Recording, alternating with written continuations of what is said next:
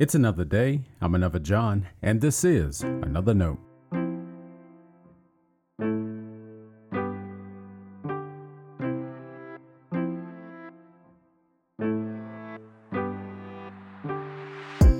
Today's edition of Another Note is titled Joy to the World. Our scripture reference today is Acts chapter 7, verse 59 through chapter 8, verse 8. As always, may the Lord add a blessing to the reading and hearing of His holy word.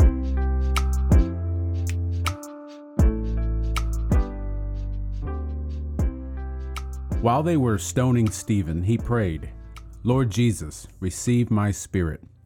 Then he knelt down and cried out in a loud voice, "Lord, do not hold this sin against them." When he had said this, he died. And Saul approved of their killing him. That day a severe persecution began against the church in Jerusalem, and all except the apostles were scattered throughout the countryside of Judea and Samaria. Devout men buried Stephen and made loud lamentation over him. But Saul was ravaging the church by entering house after house, dragging off both men and women. He committed them to prison. Now those who were scattered went from place to place, proclaiming the word. Philip went down to the city of Samaria and proclaimed the Messiah to them. The crowds with one accord listened eagerly to what was said by Philip, hearing and seeing the signs that he did. For unclean spirits, crying with loud shrieks, came out of many who were possessed, and many others who were paralyzed or lame were cured. And so there was great joy in that city. This is the word of our Lord. Thanks be to God.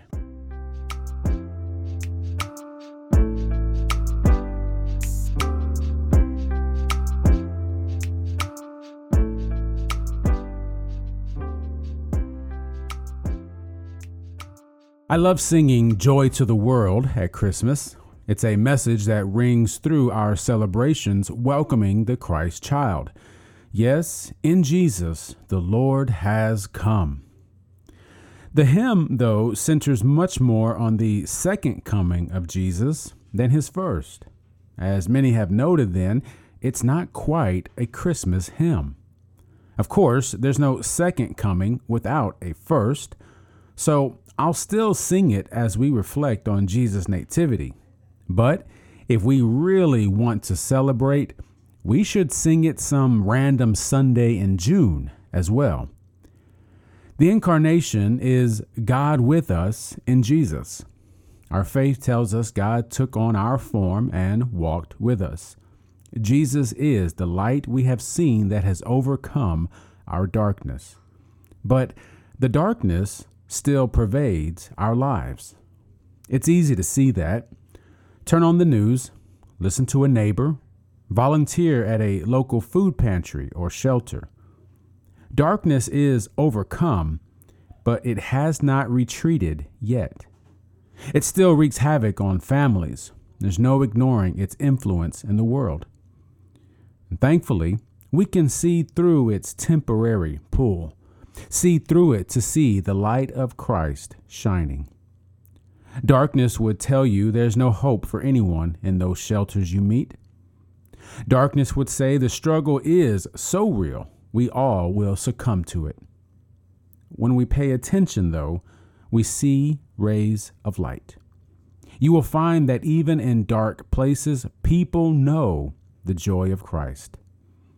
It's those moments and people we need to pay attention to. After Stephen died in Acts 7, the church continued its mission. I'm convinced Stephen's witness was bearing fruit through them. They heard of what he said as he was being stoned to death. It's impossible to mistake what he was doing, fashioning his life and experience after Jesus. Luke tells us that even as more people faced persecution, there was great joy in that city. Why? Because the light of Christ was still shining. Yes, we still see darkness, but may we allow the light of Christ to remain shining within us. As it does, may it strengthen and embolden us to be witnesses that show the world that darkness is overcome, and joy will come to our city too. Stay blessed.